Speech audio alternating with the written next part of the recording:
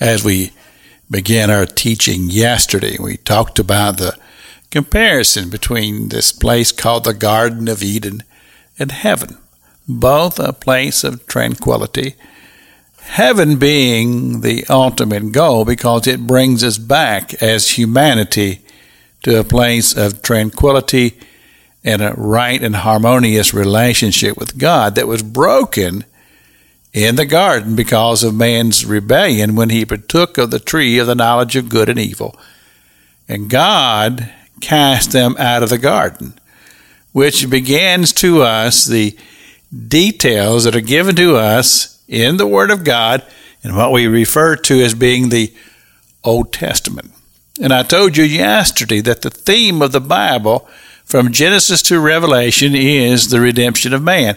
It's all about bringing man from this place of tranquility in the Garden of Eden to a place of tranquility in this place called heaven, where the righteous will live forever and eternity with God.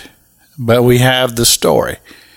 And throughout the pages of the Old Testament, you find glimpses of giving us details concerning the Savior that will come to bridge that gap once again between rebellious man, righteous God, that will bring us to this place of tranquility in eternity in heaven with God.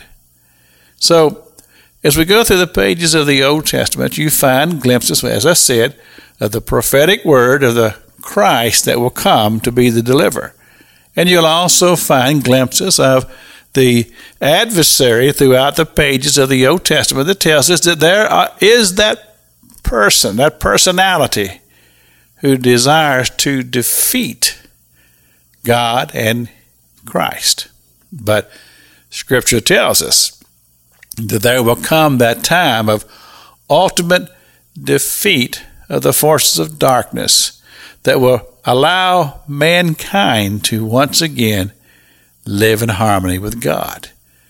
So we go to the pages of the New Testament and we find the story of the Messiah, the Christ, the Magi is described to us in the book of Matthew, that came to Herod and said, "We come to seek the Christ child." Now, a few pages on in the book of Matthew, in chapter number 16, we find Jesus Christ. And he's there with his disciples. And he asked them, he said, "Who do men say that I am?" And some said this and some said that. And then Peter spoke up. And he said, "Thou art the Christ, the Son of the living God." And Jesus looked at him and he says, "Flesh and blood. You didn't get that revelation by flesh and blood. You got that revelation by my Father." And he said, "Upon this rock I will build my church."